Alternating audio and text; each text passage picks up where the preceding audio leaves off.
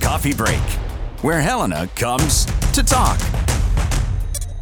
That fits the needs of their buyers. Call David at First On 459-8565. And Craig Struble is with us to kick things off. He's the clinical supervisor out at Intermountain here in Helena. Craig, it sounds like you got a busy day, so I appreciate you coming in.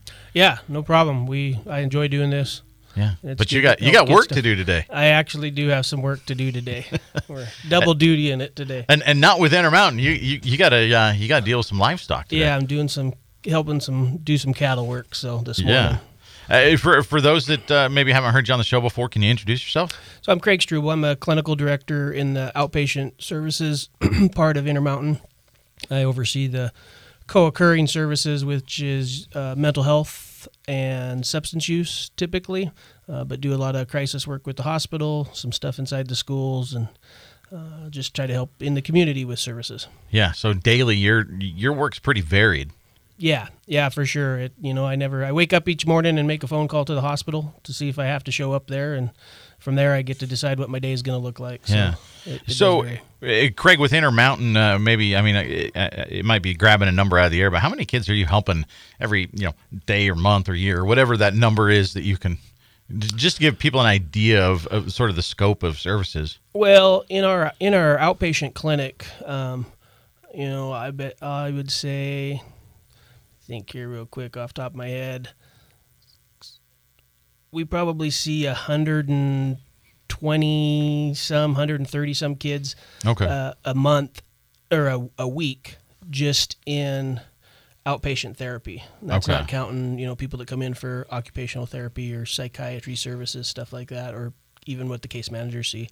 That's typically what a week, and then the school district is 4 times that probably. It's a significant number. I mean, you're out there making an impact with a lot of kids. I guess it's not just kids. You work with families as well. Right, we do. I mean, our whole model is based off of relationship, and you can't help a kid if you don't want to work with the family as well, because it's a family system. Mm-hmm. So you got to help the family figure out how to adjust to things, or how to change ways that they do things, or just even to help them to help their kid work through coping skills. So yeah, if we didn't work with families, it wouldn't be successful. Yeah. Craig Struble's with us this morning on Coffee Break. A busy morning. We actually got 3 guests in. I thought we had 2. We've got 3, so it's going to be busy. It's going to be like a hockey game, just jumping over the boards and moving along.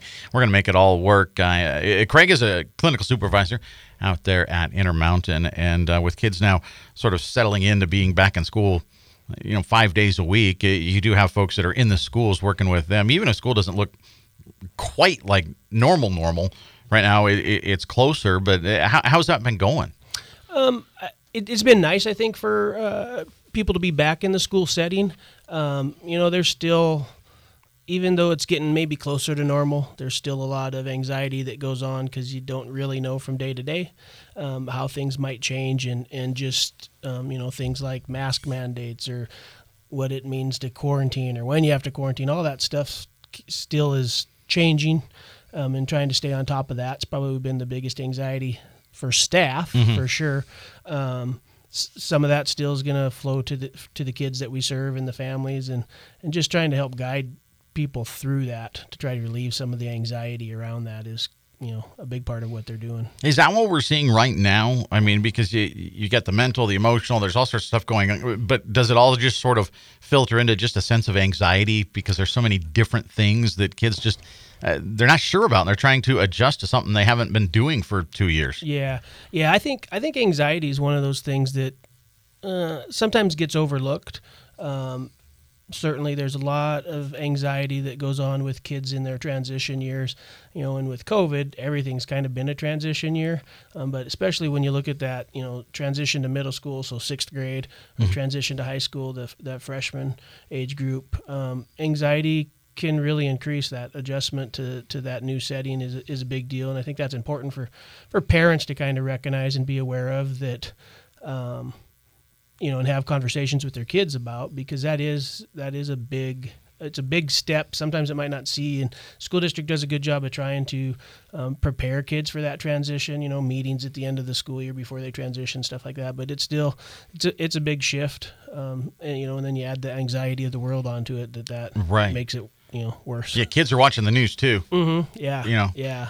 Yeah. Well, and they got used to about a year and a half of doing things in large part on their own schedule, and now all of a sudden they're on somebody else's schedule. Yeah. And that's definitely. I mean, there's definitely been a shift in how the younger generation looks at things that way, and that that's a big part of it. That technology, the shift that we had to go to with when COVID came out. So kind of, I think parents need to recognize that our kids' experience in school is way different than what we had. Yeah, they're walking to school uphill both ways. Yeah, so it might not be.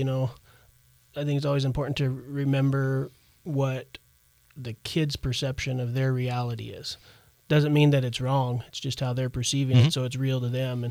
And being able to have an understanding like that when you're having conversations with your kids, I think that's important. Well, and you mentioned you do some work with the kids up at the hospital. What are you seeing there right now? So I have seen. I'm doing a lot of crisis work up there. So it's typically kids that have some suicidal ideation, stuff like that.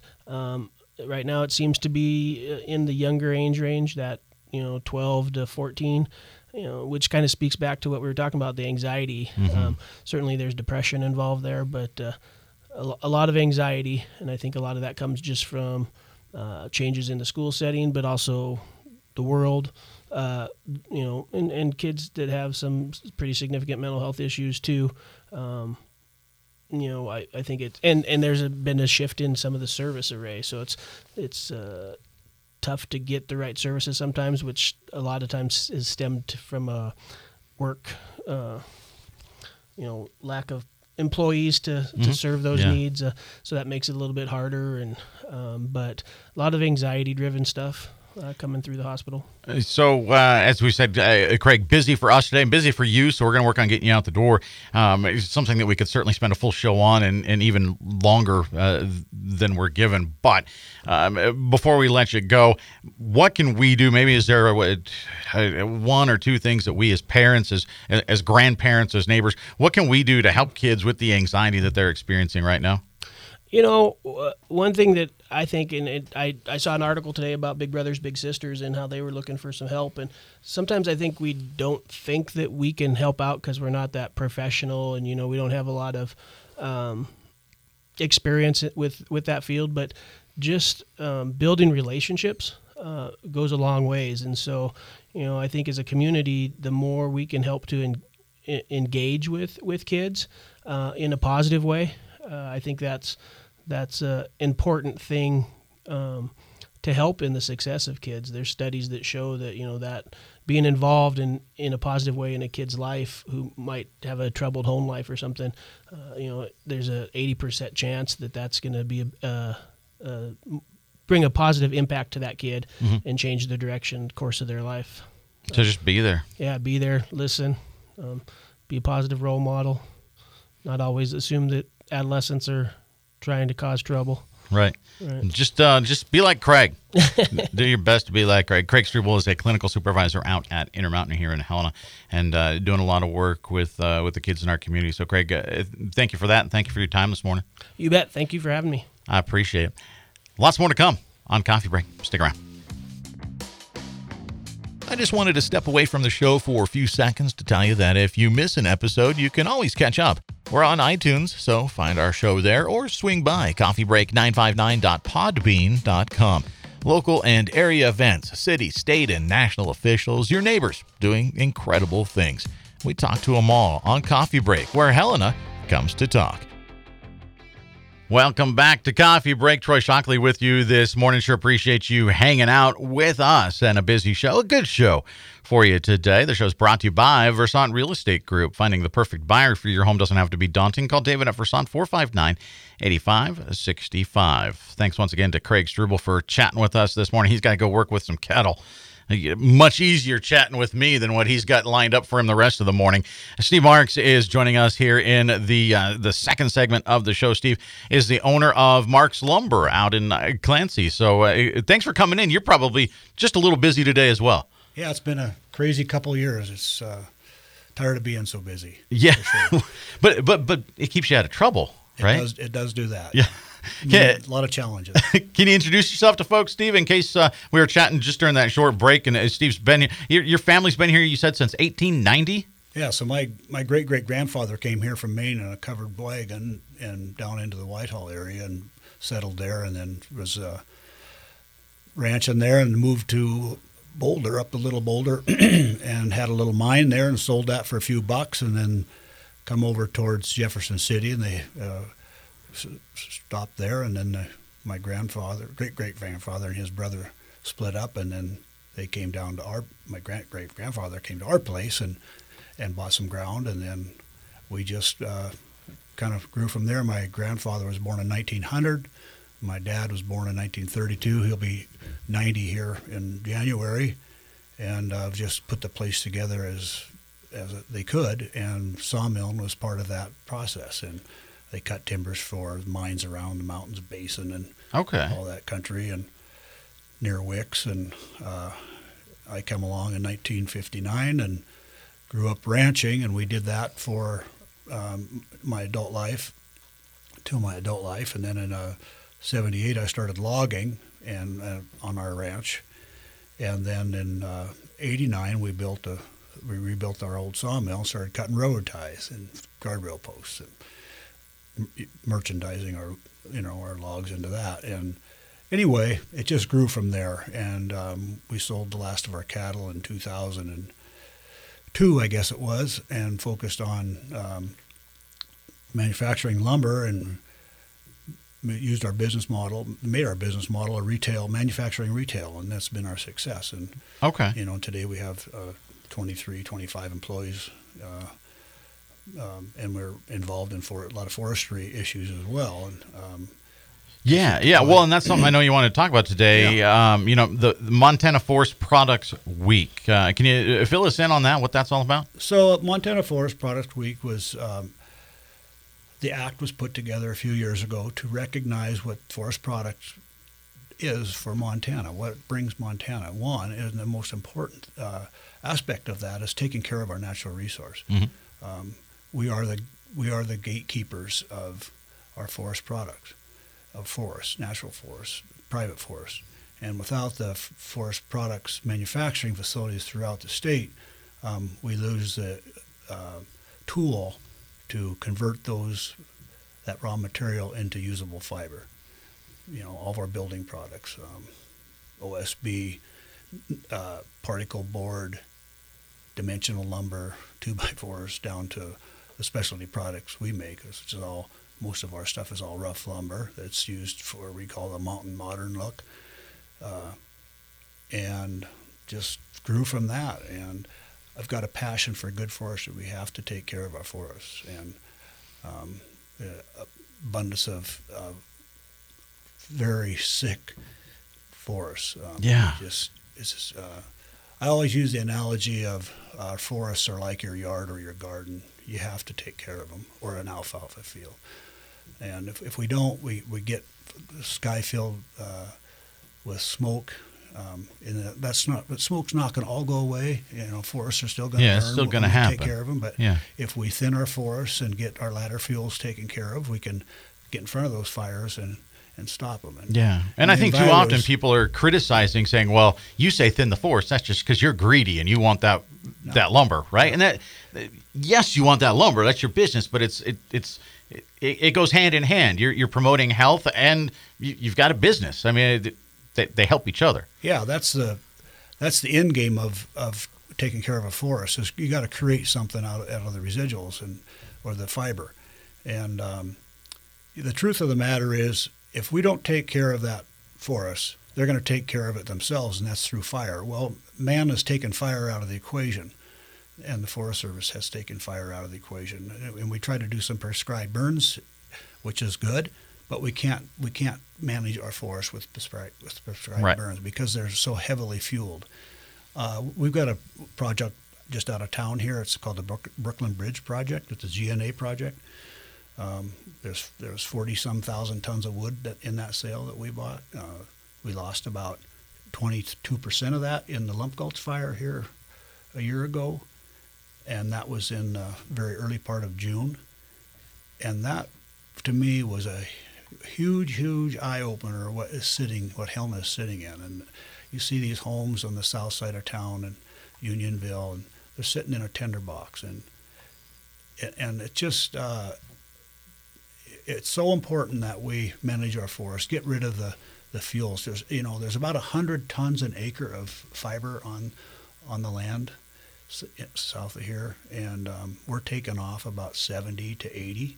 We're not clear cutting it. Some places we are, where lodgepole is, where we have a mixed species stand of Doug fir and lodgepole. We take out, thin the fir, and take all the dead lodgepole off. But it's being taken care of, and it's making better wildlife habitat. And is it ugly? Yeah, it's ugly for a while, but it takes years and years to get like this. And if we don't keep actively managing our forests, we're just fooling ourselves. Yeah. And I don't know. Well, it's a little ugly after a forest fire too. It is. So, and that's one thing. I mean, I think people need to realize is, folks like Steve, they want to take care of the forest here in Montana just as much or more than we do, because it's no different than a farmer. He's not going to plant that field and suck all the nutrients out of it. He's going to take care of the land that he has. Yeah. And you're doing the same thing. Healthy forest is so important to all of us, and certainly for your business, you want to manage that and keep that going. And part of that is inviting in those lumber businesses, for example, to help keep these forests. A good example of what this would look like if folks, the people here go to Park Lake. It's like a freeway up there in the summertime, and the Chessman Flume project here was done a few years ago, and there's some cuts there available to view. But as they get to Park Lake, there's some old cuts there that my brother and I did in the 70s. And there is no dead trees in them. There's no beetle hit trees. They're young, healthy trees, and they're actively growing. And the bugs don't attack those. So at that time when the infestation come through, and that's active forest management.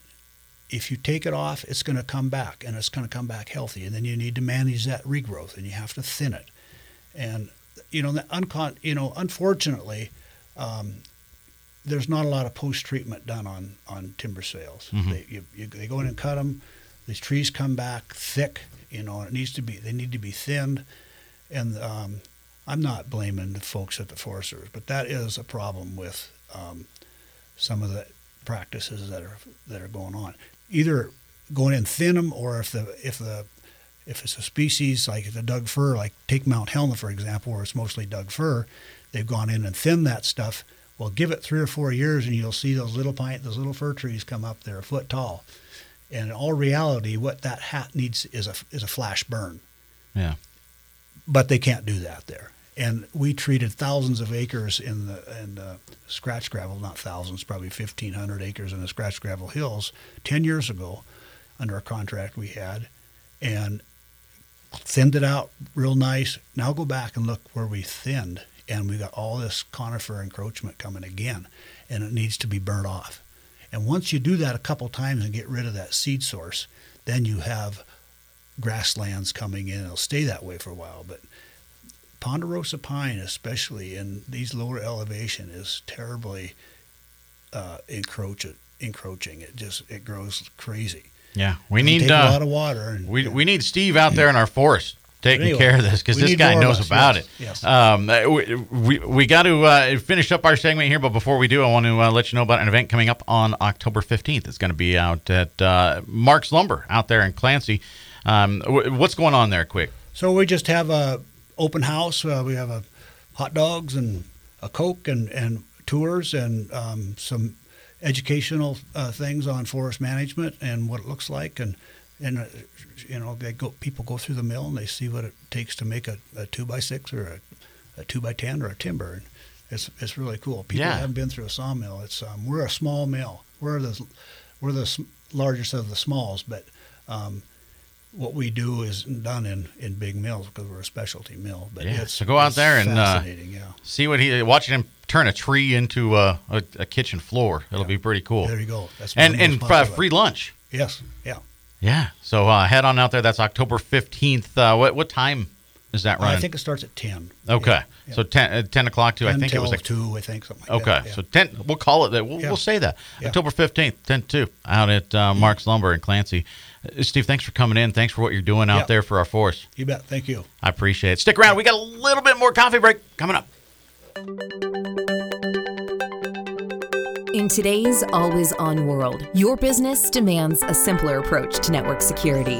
At Blackfoot Communications, we deliver state-of-the-art security solutions, from the perimeter to endpoint devices and remote data backup, for businesses across Montana.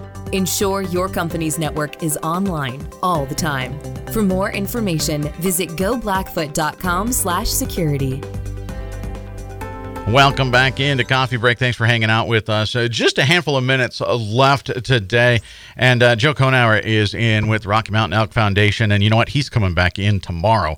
But we wanted to get to a couple things. And the one thing that we're going to hit today, just as a finisher, is you've got an event coming up, Joe. Yep, we got a great big fundraiser coming up. Our 36th annual banquet is going to be October 9th at the fairgrounds at 4:30. And if you want tickets, just get a hold of Jess at 406-461-5721, and she will be happy to sell you tickets. Yeah, it's a great big, and we have a celebration this year too. Okay. The Rocky Mountain Elk Foundation kind of brokered a big land deal in the South Elkhorns. We opened up 1,400 acres of private ground, and the coolest thing about this purchase, though, is this ground was kind of strategically placed where it was private before, and a road went right through it. And the landowners, which is their right, closed the road. Mm-hmm. And so now that road is open. You can actually drive from Radersburg all the way to Boulder through there. Okay.